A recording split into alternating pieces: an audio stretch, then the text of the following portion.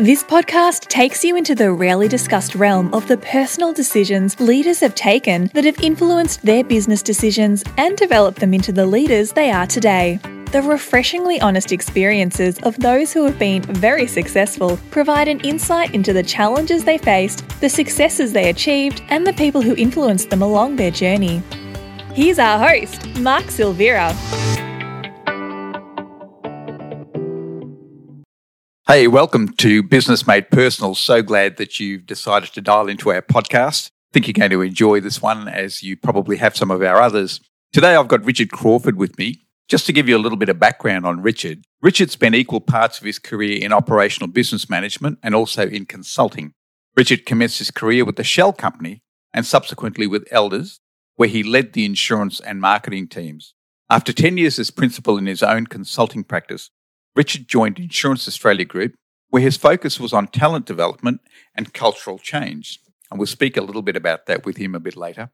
Richard joined NAS as the General Manager of Distribution for the Community Broker Network, or CBN as we know it these days, with responsibility for bringing together three quite different communities of professionals into one of Australia's largest AR networks. With the advent of the sale of the business by IAG to Steadfast in October 2018, Richard assumed the role of CEO, where he is today. He's a Queenslander by birth, and Richard and his wife Sue have recently returned to Adelaide, where they have spent the last 26 years raising their family. He says that his success on the golf course has risen to the same dizzy heights as the success of his football team, the Adelaide Crows. Richard Crawford is a business leader and coach whose career purpose is to develop and grow leadership talent. So pleased to have you with us today, Richard. Thank you very much, Mark, and hello. Thanks for the opportunity to have a conversation. Fantastic. Hey, you completed an environmental science degree and then had, as you've put it, a shortage of a career plan. What changed for you? Well, I think selecting a university course was all about finding stuff that seemed amusing and interesting, and environmental science was a pretty hot off the press qualification in those days. In fact, I think I was the second intake to Griffith University.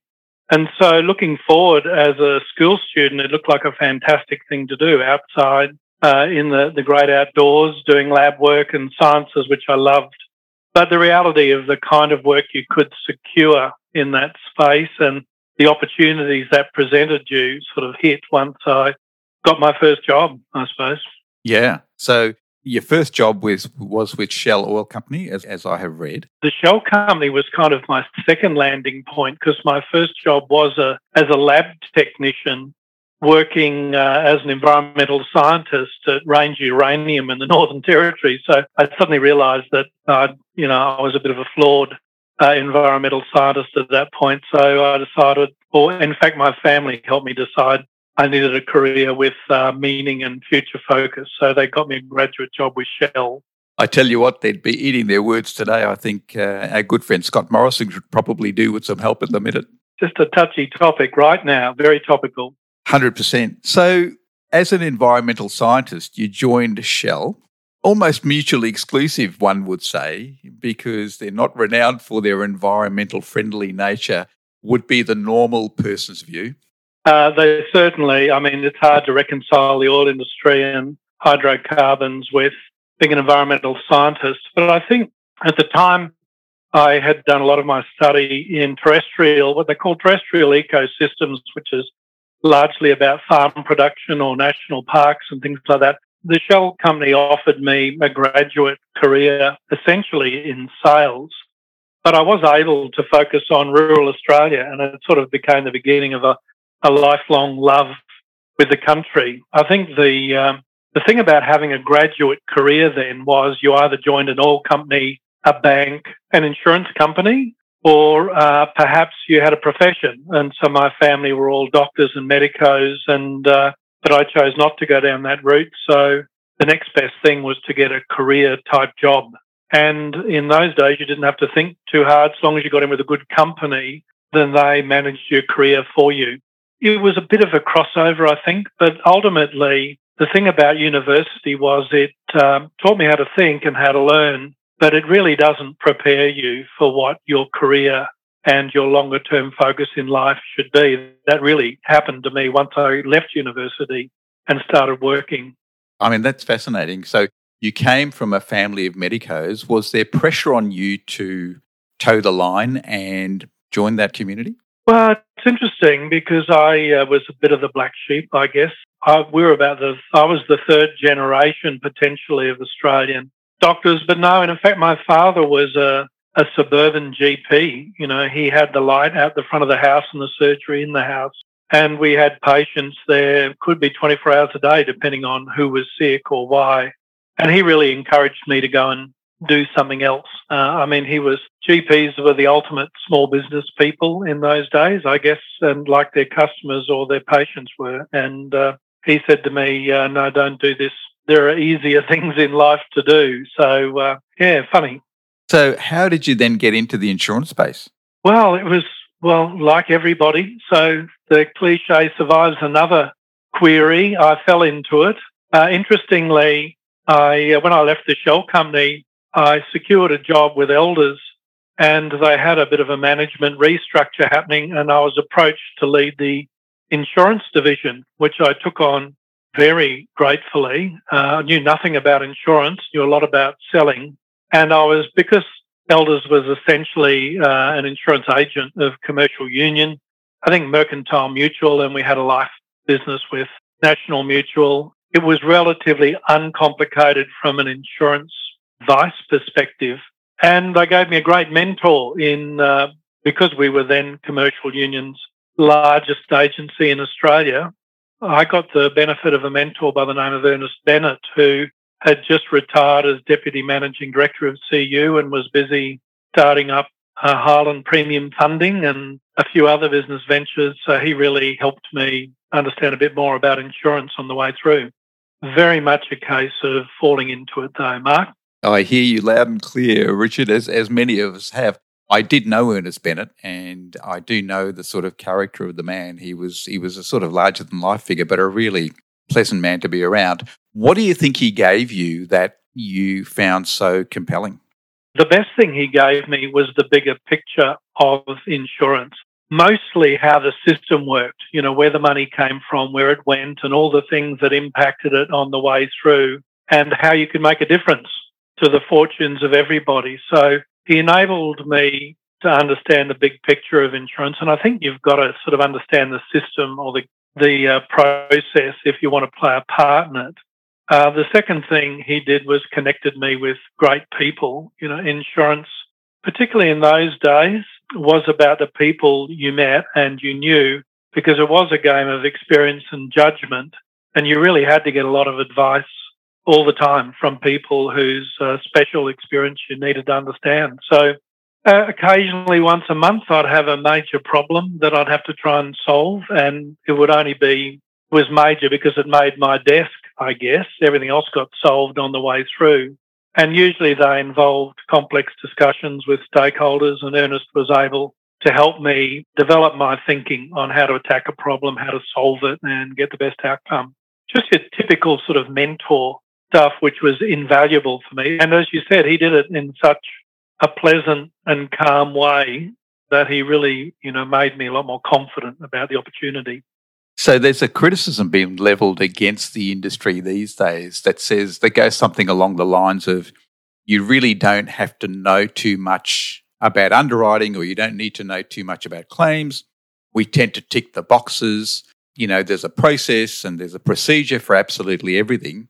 If we assume that is the truth, which between you and me, I don't, but where do you see the role of a mentor these days? Is it still as important today as it was back, when you and I started?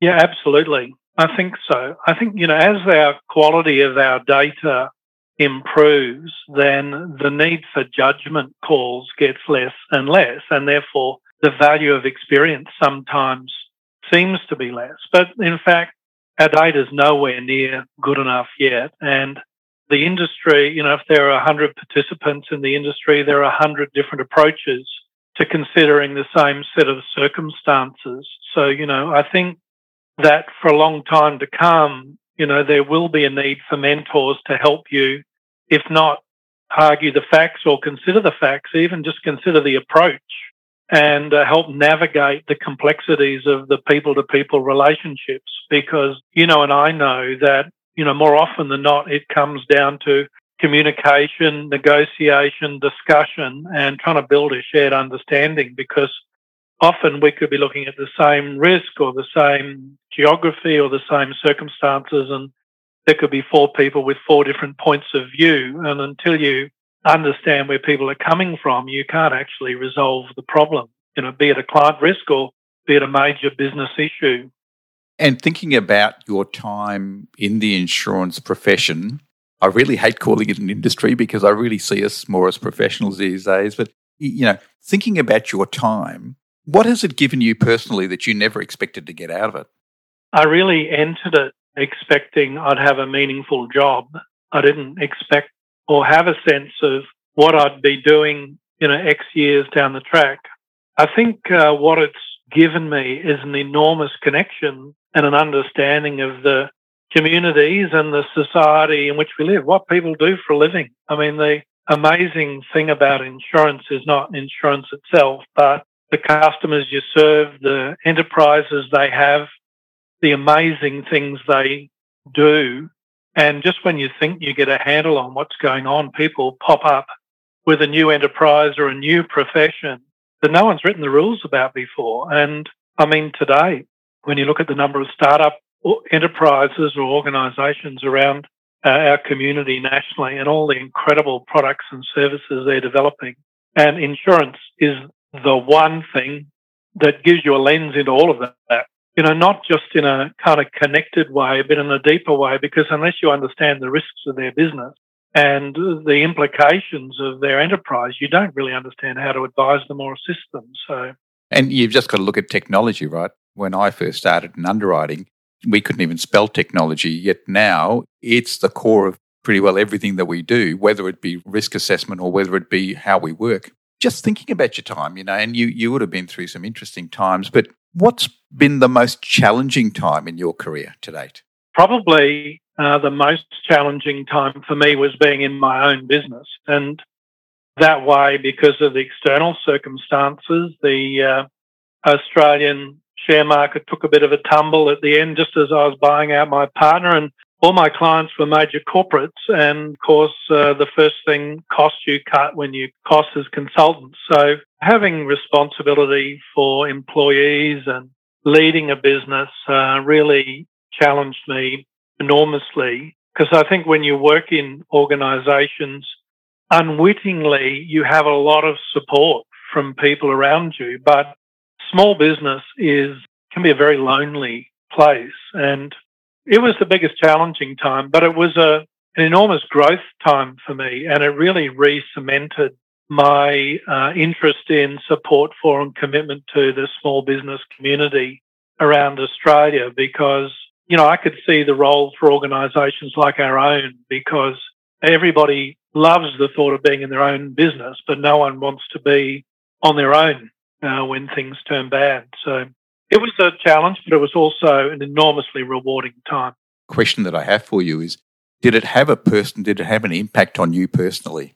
Yeah, well, it did. One of the things that you need to learn to do when you're and a piece of advice I got early on in my own business, and it never really made sense until the benefit of hindsight, but how you use your time, how you make decisions, and how you treat people are the three most important things that you have at your disposal when leading a business. And certainly, because I was working many hours a day trying to find new customers and replace income, it certainly taught me a lot about valuing my time and where it was best spent. When you're making decisions, some of them can seem larger than life, so you really do need to strip things back to their essential elements, and you have to make decisions to move forward. So it really taught me to have a bit more courage and I guess a bit more bravery around making decisions and taking risks. Finally, you can make hard decisions without being disrespectful or rude to people. And, I learned a lot about the different types of characters you meet in those times, and it certainly cemented my conviction that there's always a polite, respectful way of even dealing with the difficult aspects of business. It's interesting because there had been a view, particularly in the 80s, where the harder you were, the more respect you earn, right? I'm just not sure that that's the case. I'm not sure it was the case in the 80s. I'm certainly not sure it's the case today. No, I think it's probably like people might admire a wild animal or something like that. There's always some aspects about it which are intriguing, but ultimately, at the end of the day, those people that endured were those people that got the balance right between the commercial interests and the human interests. And that's one of the biggest challenges in business in any role or leadership in any role. Richard, they say that successful people are a result of the mistakes they make, but more importantly, what they learn from those mistakes. What do you think you've learnt over the years from things that haven't quite worked out the way you thought they might? I'm certainly still learning. There's no doubt about that at all. And reflection, having the time to reflect is absolutely key. Probably today, more than ever, we actually have to make mistakes to make progress because we're dealing with problems and issues we haven't dealt with before. Therefore, we need new knowledge to solve these problems. If we keep simply trying to solve new problems with old thinking, we're not going to make progress. I think probably the best thing that I've learned is how to consult wisely with others. Often when trying to make decisions or choose direction, certainly for me being a scientist, I fell into the trap of getting as much information as possible and believing that more was better and richer, and ultimately being able to separate fact from opinion, because everyone's got an opinion. The thing I learned probably out of all of it was at some point to trust my instinct and step forward. More often than not, I was right, and at the end of the day, I felt better about owning a mistake if it was mine and not just someone else's mistake that I repeated by taking their advice wrongly. And just thinking about that sort of stuff, is there anything that you would do differently? Well, not really. I think I often say that, what I have today as an outcome in my career is as a result of all the decisions and choices I've made along the way. And so I really wouldn't change where I am today. So it would be risky to go back and change any of the things I did. But I think probably, again, trusting my instinct and actually responding a bit quicker to things that concern me. I think that there are times in my life where I look at decisions that I've made, be they business decisions or otherwise, and I could have actually made them 6 months earlier, 12 months earlier, but, for the sake of needing extra information, I took a little long to do them. And, the best example was when we had our own business, we had probably 70% of our income in 5 clients, and they were all major multinationals. And for years, I'd thought, this is a high-risk position to be in. And particularly when on one particular day in February, all of their share prices dropped by over 50%. One of them was Rio Tinto Alcan, so you'll probably remember what happened with their slide. It was quite frightening, and General Motors sold. And so, I was forced as a result of that. Well, my wife and I were in partnership together to get out and find new clients and develop propositions for small business markets. And we had to do that in order to pay the staff and feed ourselves. And, when push came to shove, we did it under an enormous amount of pressure. We could easily have been doing it for 12 months if we'd listened to our own advice. And I think in business, in your career even, if you get a sense that you have this kind of unsettled feeling or restless curiosity, then the best time to start exploring that is right away, because often there's an opportunity there or a problem emerging and you're just not attending to it. So I guess I'm a bit quicker out of the blocks these days than I was, and perhaps a bit more trusting on my own instinct. Although I've got to say, the best thing I've learned to solve that is I listen to the people around me now that are in my team, and they are, younger and wise and energetic, and they certainly keep me poked in the ribs every time I need to wake up and attend to something. You certainly need a combination of different people, I would have thought, just to, as you say, consult wisely. so that you're looking at all the options. I just want to go back to what you said, so, you had a business where you were dealing with these major multinationals. All of a sudden, you've now had to reinvent the entire business. I'm sure there are people listening to this podcast who may well be in that situation, particularly coming off the back of COVID and thinking about their future. What sort of steps did you take to sort of start that whole reinvention process? Yeah, it was interesting. They were small and quick because I was under pressure, but I think the biggest challenge was in my own head because I was quite confident and comfortable of myself talking in corporate meeting rooms and in large settings, but talking to small business people was something I hadn't done for some time. So part of it was actually understanding, myself and where I was comfortable and where I added value. So the best way I did that was I looked at all the small business customers that I'd worked with, and I actually rang a few of them and asked them what it was they valued about what we did. So, if you want to understand what will make you successful in the future, just having a little look in the past and dealing in some facts, that was really valuable to me. That gave me a bit of confidence. The second thing I did was just reach out to people.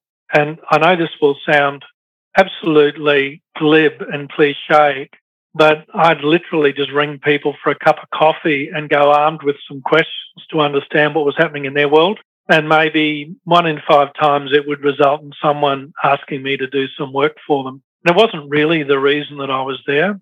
I think this curiosity, without a doubt, the most valuable thing you can be armed with in life is a half a dozen really good questions. And if you can go out and attack the world with them, I often used to describe them to people as a kind of pick that a gold miner would have used to remove overburden to find the prize underneath. But 6 good questions in a good conversation with someone who you're interested in. And if you're deeply interested in them, you'll get their attention. That was the thing that changed it for me, because I suddenly realized that what we were doing was enormous value to a whole lot of people. And in fact, today, even today, I still have this kind of restless dissatisfaction with how small business people get advice and support, because it usually comes with a huge price tag and it really not necessarily that practical and helpful for them. And I've got to tell you, that's why an insurance professional is one of the best business partners a small business person can have. I want to change tack for a minute, because one of the things that you've become very well known for is your views on leadership. And also, from a consulting background, you've done some work in this space. Well, certainly interestingly to me, you've said in the CGU podcast on leadership that you never wanted to be a leader, but that you wanted to succeed and progress. Is there a difference? Yeah, look, I think there is. And it's an interesting quest, because I always think that leadership is about context. So people often say, well, what makes a good leader? And, it really depends on the moment. I mean, Winston Churchill was a great leader during the war, was not that good in peacetime. There's been the odd turnaround state premier we talk about in Australia who did a fantastic job turning things around, but maybe not so good on taking it forward. And I think, if there was a fire in the building, suddenly someone who was unspoken for months or years in a workplace setting, who might be the fire warden, suddenly takes on a leadership role to save tens of hundreds of lives. And so leadership is about a context, really. It's not a role or a title that you have. And I think for me, initially with leadership, it was about opportunity. There were things I wanted to do, and I couldn't do them without the help of other people, or I couldn't do them unless other people came along on the journey with me. And so if you get a whole lot of people together and they have a common interest, but there are things that need to be done to help them collectively achieve it, one of those things will be leadership and direction. When I was at Elders and I was offered the role to lead the insurance division, they had just gone from 150 salaried insurance employees to 50 commission-paid agents overnight. Same work, third of the workforce, no admin staff. And, I really wanted this business to succeed. I wanted those guys to succeed, and I loved all the farming clients and felt we really had an opportunity here. But the only role there was for me to play in that space was to lead the team. And really, I was the least qualified professional in the whole group. All 70 or 80 people in the community. So, but I felt, one of the things I could do well was help navigate the bureaucracy and organise the resources and arm them and help them gather together and head in the same direction. So that was the job I got. But I think initially, there are a lot of implications of being a leader. Peter Harmer, who, I admire enormously, the recently retired IAG CEO, managing director, used to say that leadership is the highest form of service. And I think that is a very good description, is that when you're in a leader's role, if everyone else succeeds or makes progress, then you're making progress. So it was never about the prestige that came with it or the authority or anything like that. And so I guess that's how I ended up. If I could have done what I wanted to do and not had to take anyone on the journey, then possibly I would have just gone on my own merry way, perhaps. But, and I know now that that's not possible in life anyway. So. No. And just talking about that, that your days at Elders, which you said was one of your first leadership experiences, you said you were Stephen Bradbury-esque. In other words, you were the last man standing and you ended up with the role. I guess the question from me is, how did you go about being successful in that role where you'd had, with all due respect, little experience prior to it? You certainly had the enthusiasm of youth, I would imagine. But what did you actually do to work out what you needed to do to lead people? Because it's not an easy thing, right? No, it's not. And I did, again, consult people. So I think the day I got the job, I rang the then state general manager in Western Australia, who I admired enormously. And I said, well, guess what? I've just been asked to take on the role as head of the insurance team. I'm going to have to lift my game. And his response to me was, Richard, you got to where you are being what you are. So I suggest you don't change the formula at this point. And I thought about that a lot, and that was important. And I realised that the most important thing I could do was understand what were the needs of the major stakeholders. And so I consulted widely with the members of the network, the authorised reps or agents as they were then. I talked to the people in Commercial Union who were absolutely amazing, and they were CU then, David Roos and Philip Clares and a whole lot of larger-than-life characters, and also those in their other partners. And so I understood who was who in the zoo, and I had a good mentor or two in Elders who helped me. So the sorts of decisions I had to make generally involved either the service delivery to the customer insurance, and I had somebody to help me and escalate to with that. They're about money and commercials, and we had one of the sharpest CFOs I'd dealt with. And, they were about people, and I had a colleague and mentor who I admired enormously who helped me navigate people leadership decisions, and I really had to rely on them. So the things that I had to rely on myself for were to be organised and to commit the time. So to get to work early, on time, have a clear head, be fit and healthy, and make sure I could tackle the day. We're speaking with Richard Crawford, who's the leader of the Community Broker Network. Richard, just in relation to leadership, one of the things you said, and I quote, "Give away as much power as you can to those around you to empower others." I'd love to know what you meant by that comment. The thing about leadership is that for you to succeed, others need to around you. And it's one of the greatest paradoxes of leadership that you have to give away control in order to get it.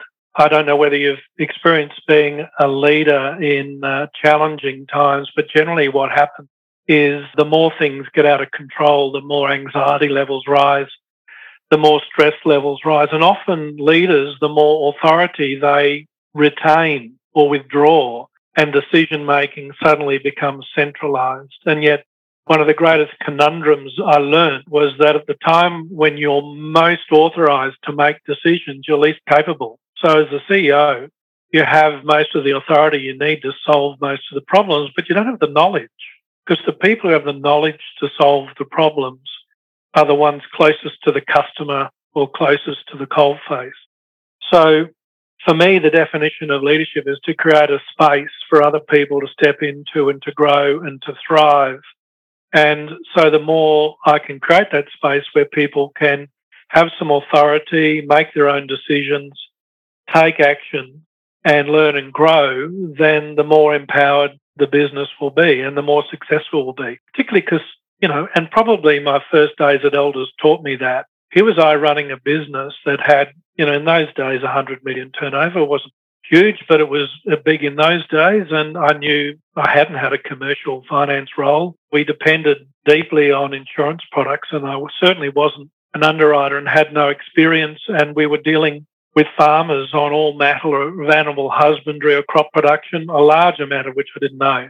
So I figured the only way I was going to be successful was to allow those people who had that knowledge to succeed. And if they were able to, then we would collectively win. And it's a bit of a formula that has worked with me. When I got to CBN, originally when I got here, we were Westcourt General Insurance Brokers, which was a fantastic legacy business founded by Jeff Hollands. I've been around a long, long time. We were National Advisor Services from Western Australia, Hugh Beggs, and again, it was an enormous legacy business. And we then inherited a large number of the amazing people from the CGUAR network. So we weren't really a business per se. We were three groups of people coming together. And in terms of my skill or knowledge of each of them, it was very small. So again, the only thing I could do was try and create the space and let those who had the knowledge and the skill try and operate in the new world and be successful in the new world. And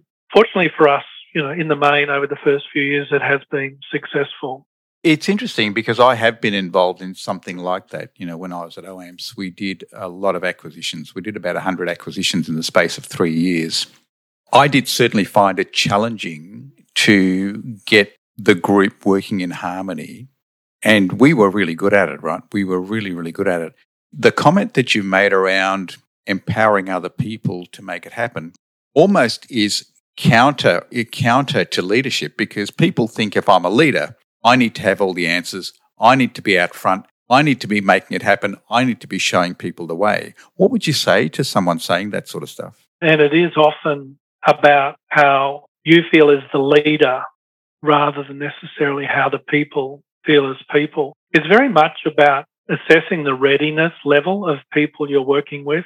So leaders, the best leaders, Mark, that we've experienced over time have a range of styles that moves from directing and telling all the way through to delegating and empowering. It's really dangerous to delegate to people that aren't skilled or confident because they'll fail.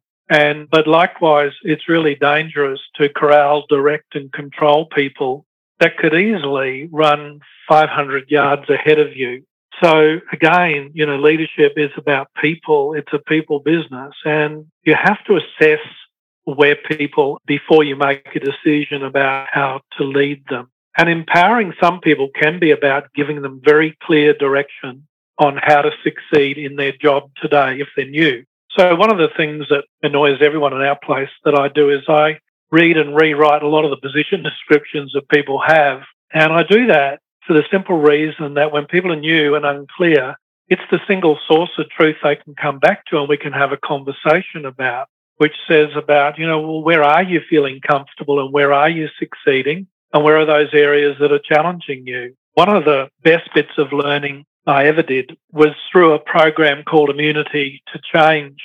And it was run by a fellow called Robert Keegan, who's one of the best researchers and academics in adult development. And the whole program was about understanding that we have, as individuals, we have this kind of mental immune system, just in the same way we have a physical immune system. And we reject ideas that are counterintuitive to what we've learned over the years about what can help us. So Robert Keegan started exploring this area because his father, every time he lit up a cigarette, used to say, these things are going to kill me. And he would ask his father, well, why the bloody hell are you lighting them up? So, but often every day at work, people do things that they know will cause them to fail out of fear of stuff they don't know. So as a leader, our job is to work with people both on what they understand to be the case and also to deal with stuff that they fear. And so if you can have that conversation with someone that says, well, what parts of your job don't you feel comfortable doing? What parts of them aren't you happy with? And how can we build in support for you to do them well? Because you've got the job, you've earned the right to be here, but you have to be able to admit those things you're not good at in the same way that you have to be able to say, hey, I've got this part, you don't need to help me with this. So as a leader, if you can work with people with that kind of framework in mind, you're only ever giving up control to those people that are ready to take it. And I think it's very much like letting go of the push bike seat when you're teaching your children to ride a bike, or for me, it's saying to someone, you go and handle that negotiation. You've got it. I've got all the confidence in the world in you. And if you fail, I'm reminded of a fellow when I first joined the Shell company. He was the deputy head of commercial in Queensland, Mr. Jim Mason.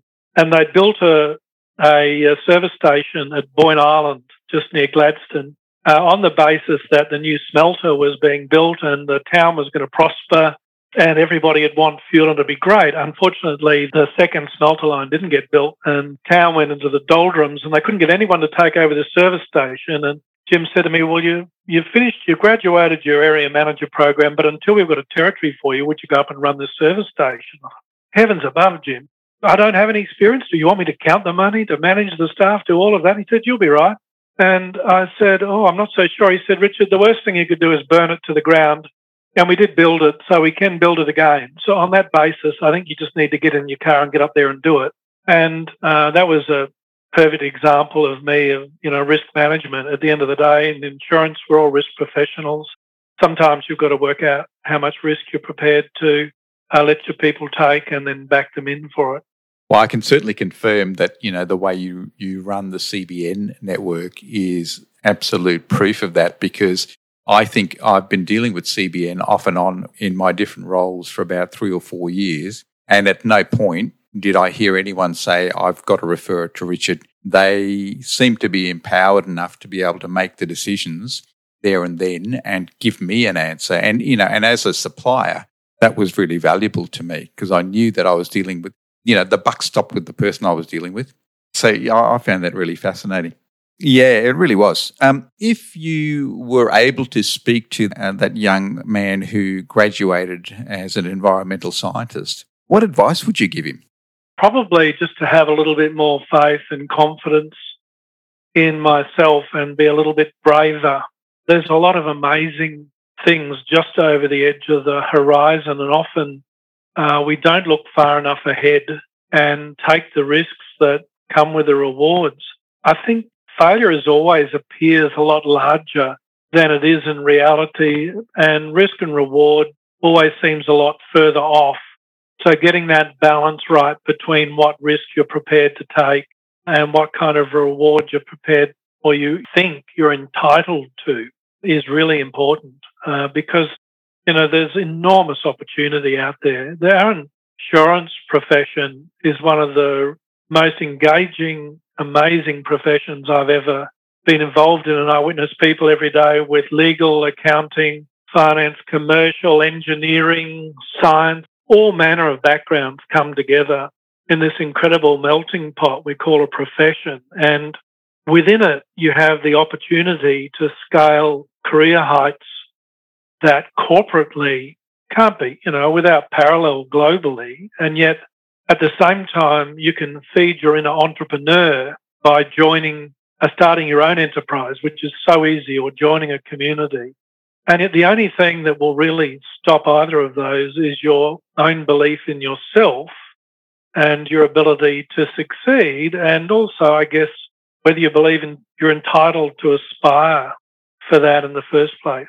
And I think the answers to both is, the opportunity is there for everybody. It doesn't matter where you're coming from. And take those big leaps early in your life and early in your career, because you've got a whole lifetime to make up for your mistakes. And despite the number I've made along the way, I've still found myself in a spot which is just an amazing place to be at this stage of my career.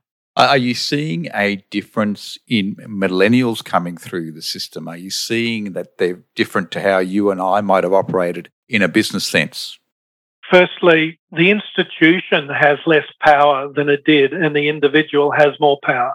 And that's a good balance, because we gave away too much authority to the people that employed us when we were young, and we ascribed too much power to the people that we worked for. So individuals are challenging, and they're challenging everything that's around them. And honestly, that's driving us to be better employers and better leaders. Certainly, we're aspiring to help meet the needs of people. Individuals want a lot more quickly. But in fact, there's a lot more out there. It's about understanding what progress and success looks like, and we still need to calibrate that. In our days, progress and success was boxes on an org chart and layers of management. And yet today we've got to, and look, this is work in progress for us, but we've got to redefine progress so that people aren't necessarily wanting promotions, they're wanting progress toward their goals and ambitions. Our team are teaching us to do that because we want to keep great people. We understand it's hard to, and we will train and release far more than we'll ever retain, but it doesn't matter. It's still our ambition. And I think finally, I love the fact that millennials, young people today, have less fear about the unknown and more confidence in their own ability to succeed, because the reality is that way they're going to learn far faster than I did. They may fail, but we know that failure is really only stepping back these days. It's not catastrophic. They'll learn more than they'll fail, but they'll also progress to heights and levels that we've never considered before. And, to have one of the loudest voices on global warming to be an adolescent from European country is just incredible sort of, evidence of what the opportunity is for people today to have a voice. You're speaking about changing dynamic in a CBN video, which you released in November of last year. One of the things you said in it was how businesses fare during COVID will be due to two significant factors. Firstly, external factors and how they influence brokers. And secondly, how we respond, which is up to us. Given the fact we're sort of coming to the back end of COVID, in inverted commas, until we know more, how well do you think we've gone with it as a profession? Look, so far, really good. We were far more curious than we were judgmental, to quote Ted Lasso. I think we actually didn't pretend to have all the answers, so we did a hell of a lot of exploring and testing and learning.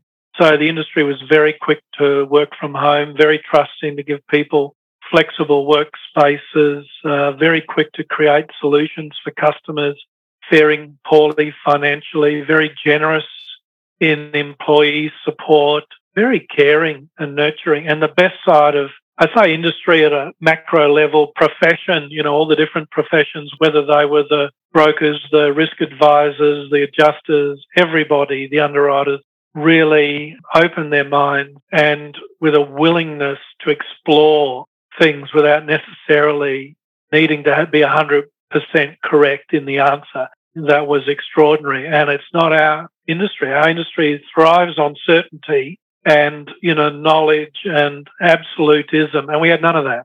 So all of the kind of judgment calls and things we made was just extraordinary. I think we're at a watershed moment now.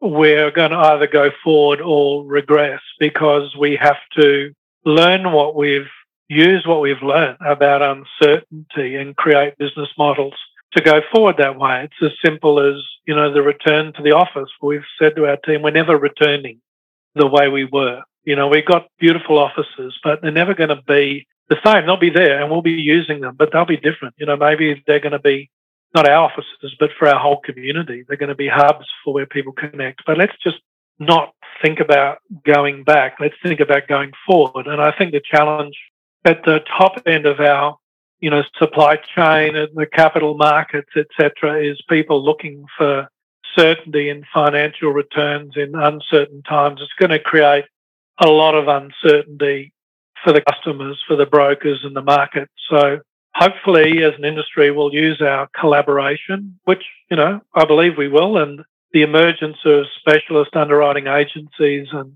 specialist brokers is really showing evolution and adaptability and agility. I think we'll use our expertise to get relevant for the next wave. I want to pick up on that point about going forward, because if you look back over the last 5 to 10 years, there's so much has already changed within the industry. We've had the rise of the broking and the AR cluster groups. We've seen increased legislation and compliance. Almost every year we've had some major thing we've had to deal with certainly from a broking perspective. True global access to insurers now and reinsurers. and a spate of acquisitions where, we sort of have a shrinking market in some respects. If you talk about going forward, what do you envisage that looking like for you? I think how it changes for us will be for everybody, because when I first joined the insurance industry and profession, we used to joke and say that we're probably about a turn of the generational clock behind the banking and finance industry. I think we've made up all of that ground. I think in terms of our understanding of the customer, our product, its appropriateness for the market, the way we've structured ourselves, the way we've evolved rapidly, I think we've made up all of that ground. I really believe we have.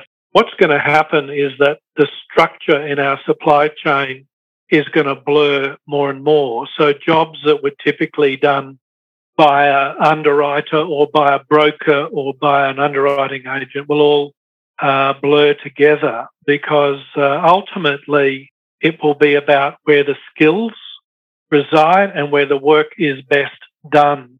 And, I think, I often say about AR networks that we're really, in any other industry, we would simply be a shared service business. In insurance, we got a name because we held the license, but ultimately all we're doing is sharing the labour on those things that can be automated or streamlined or done more efficiently, relieving the professional to use their time and advice to their greatest advantage. And I think we'll see that sort of value chain blur a lot more. So customers doing more for themselves online, brokers doing more risk management and advice, hopefully underwriting agents being the font of underwriting expertise and underwriting technology with niche market focuses so that we keep expertise, and insurers with their hands on the capital and doing that sort of stuff that means we can all go to business. I think those roles will blur. Certainly, we have to get more efficient and we have to get lower cost, so that otherwise, we will be disrupted. But I think we're well on the way to doing all of that. And I totally agree with you. I guess the thing that confounds and confuses me a little bit is when you look at things like the Roy Morgan Research Poll, they survey 40 different professions, and almost year on year, insurance brokers rank fourth from the bottom. Yeah. The reason I jumped in there is because I've been grappling with this question for quite some time. I had the benefit of running an industry leadership program for a number of years on behalf of IAG, and Dallas Booth from NEBA used to come when the students were presenting back their end of program learning journeys, and we'd often talk about how the industry became more attractive to talent. I think, in my view, the Roy Morgan poll is asking a question that no one really needs answered. The fact is, if you ask a broker's client whether they value their broker, they say yes. If you ask employees within the insurance, underwriting, broking, any of those spaces, yes, they generally fall into insurance. Do they stay? Oh, they're stickier than any other profession I've ever come across in my life. So people who work in the industry or deal with the industry have an enormous respect for it. And increasingly, there are more people entering through diverse means. Now, I know that at the moment the numbers suggest we're not getting the young talent in that we should, but rather than boil the ocean, I think we should just understand that there's an education opportunity, and let's go and target those areas of education or those sources of talent that we want to target. Because I think, at the end of the day, it's a disrespect to any of those professions and the people that work in them to say that they're the most disregarded jobs in the community. They're probably just the most misunderstood. And if we treated it like that, then therein lies our opportunity, I think. So final couple of questions for you, Richard Crawford. The first one I'm going to ask, which is on climate change, right? Because you've studied agricultural ecosystems, you've worked in rural settings for many years. As an insurance profession, what can we do to tackle the whole issue around climate change? Yeah, look, I think for me, it is about I, we and it. We always talk about as a construct for organisations and individuals and how we change the world. It starts at the first level, which is I. And I think, whether we're insurance or anywhere, we really have to take a moment and consider the individual impact that we're having on global warming, which is our primary issue, but environmental degradation, I guess, and just consider how we can make that change. And because that's the bit we can control, and the bits that we can control, we should just get on and control. Because if everyone in the profession was doing their own bit, then we'd be miles in front. There's a lot of people involved. The we bit, the collective bit, is all about what we can influence. And there's an enormous amount we can influence within insurance. In the first instance, we are about risk management and risk advice to clients. And sustainability in a business is all about long-term risk management. And I think we need to converge the two agendas together and be more inquiring and curious about the sustainability of the businesses that we're servicing and supporting, and start to consider how we can turn their focus toward longer-term views, and maybe as a profession start to, or continue to develop our body of thought there. At the third level is all that stuff we're curious or concern us, but we can't do a lot about. I think we need to be more curious about. The banking industry has obviously taken, and the insurance industry is doing work around taking stances on industries or businesses that are having a long-term impact. But the challenge with environmental cost is it's going to be paid long into the future, but the damage is done now.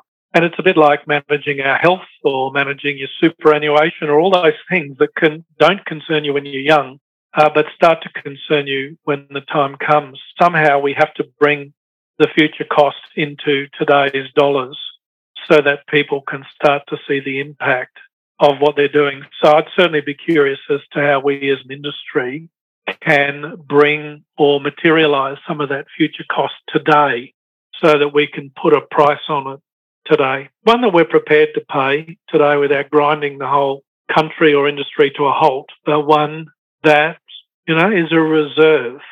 What a fantastic insurance concept is a reserve today that maybe we can release down track, but at least we know that we've got the balance sheet in order.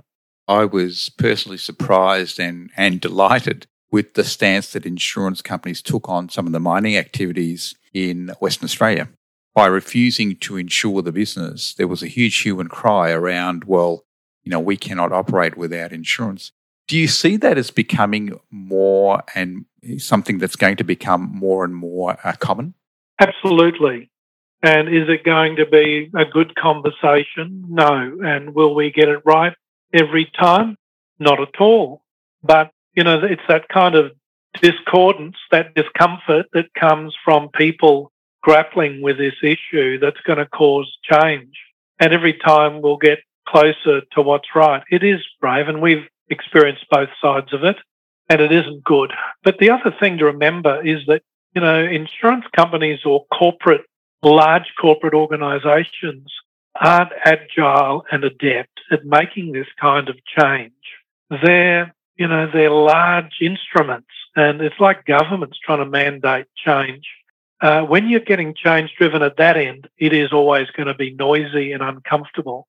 And that's why we, at the broking end, at the customer end, at the industry end, have to be agitating for change as well. People like Twiggy, Forrest and others are just fantastic, because if we can get change happening at this end, then they're far more perfect instruments. We can be agile. We can cater for individual circumstances. We can make propositions that are going to be implemented. But unfortunately, that's just going to be a fact of life. And we're not going to like it, but at least we can take our hats off to those people that are having a crack. Yeah, absolutely. I think there's certainly opportunities in evolution, right? I mean, you mentioned Twiggy Forrest and his green hydrogen promotion, that sort of stuff. If no one else is doing it, then there's a real first mover advantage in jumping into those spaces. Absolutely. And look, make no mistake, and you only have to look at Elon Musk. I mean, there's enormous opportunity. And the thing about the sustainability challenge is it's a very rich paddock, but it's like a lot of things. It's like cryptocurrency or anything else. It's like a lot of things that we don't understand. It's really hard to embrace. But, those amongst us that are crazy in terms of the power of imagination and thought are already engaging in this space. And it's incredible to watch, really is. So final question to you, sir. What's next for Richard Crawford and CBN? CBN has really been playing catch up, I guess, because we've been three organisations coming together. We've had a big community of people and an enormous amount of talent. But for us, it's getting ahead of the game. So one of our primary questions at the moment is how do we bring more talent into the industry, and how do we develop opportunities for younger people to bridge the gap between where they're standing and the real opportunity that we see here. And the second part is how do we ensure that the way they serve their customers continues to be relevant for us. We just really aim to be the best we can do, and in a profession that we think is a fantastic one to operate in. I mean, we're proud of all our competitors. I love the drive that we have, and guided by NIBA and Steadfast and others, to really lift our game. And so for us, we see ourselves as an incubator of talent. And I think over time, we'll redefine ourselves more as a capability centre than we will ever be known as an AR network or a licensee, because all of those kind of traditional functions we've had will become far less important, and simply being able to empower people to get out there and make an amazing amount of impact on the customer markets, that will be, what our opportunity is. Absolutely. Richard Crawford, it's been an absolute pleasure and a delight to speak to you.